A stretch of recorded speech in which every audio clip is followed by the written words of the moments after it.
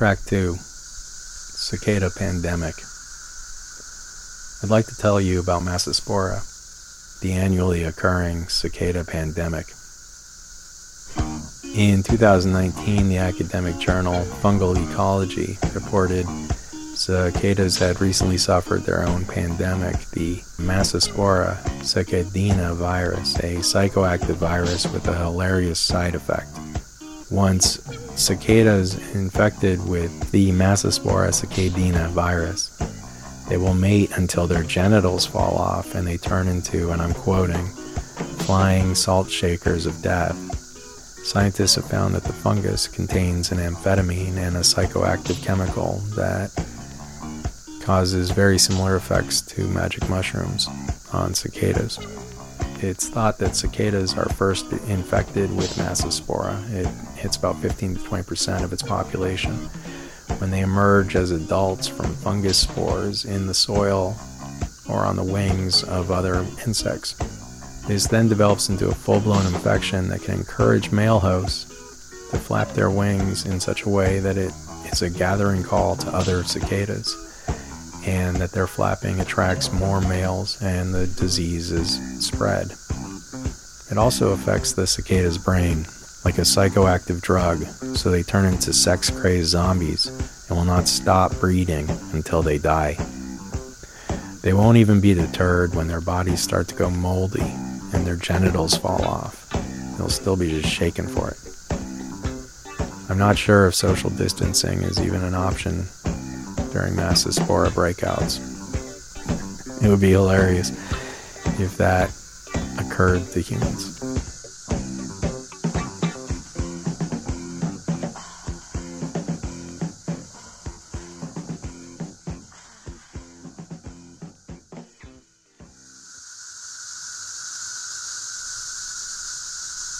Side A and Side B are electronic insect music for this week. The first one comes from an album that I did right beginning of the year called This Is the Truth. And this is a part of the record that is a 14-second looping music track that you can play for as long as you like. And the track is called Fill Your Room with Electronic Moths. And it's a looping track. You can even sleep to it if you want. It's just sort of a calm sound of a cascading set of noises that were blended together to sound like a moth, and then looping back and forth with a CV panner. CV panner is really useful for this because it will take any control voltage you want and move a signal left and right based on what the control voltage is shaped like. So if you can think of a stereo space, it'll move around different if you send it a sine wave, which is circular in terms of its back and forth, versus a triangle wave, which is much better for panning because it goes up, crests, and down, which is exactly what you want with fade out. The name of that track is Fill Your Room with Electronic Moths, and that's side A. Side B is a lot of sort of ambient bug, not ambient drug, ambient bug, not ambient drug, ambient bug sounds. And I've been putting them through the Rucci passive mixer, the Matrix mixer that I got this week, and I love the damn thing. Best $100 I've spent at any price. And this is an amazing utility, and he also makes these pretty cool, creative music devices. And one of them is a light strip that you can put control voltage into and make the light strip sort of blast out and fade in and out color. It's wild. I think the example shows a pink light strip. It's hilarious too.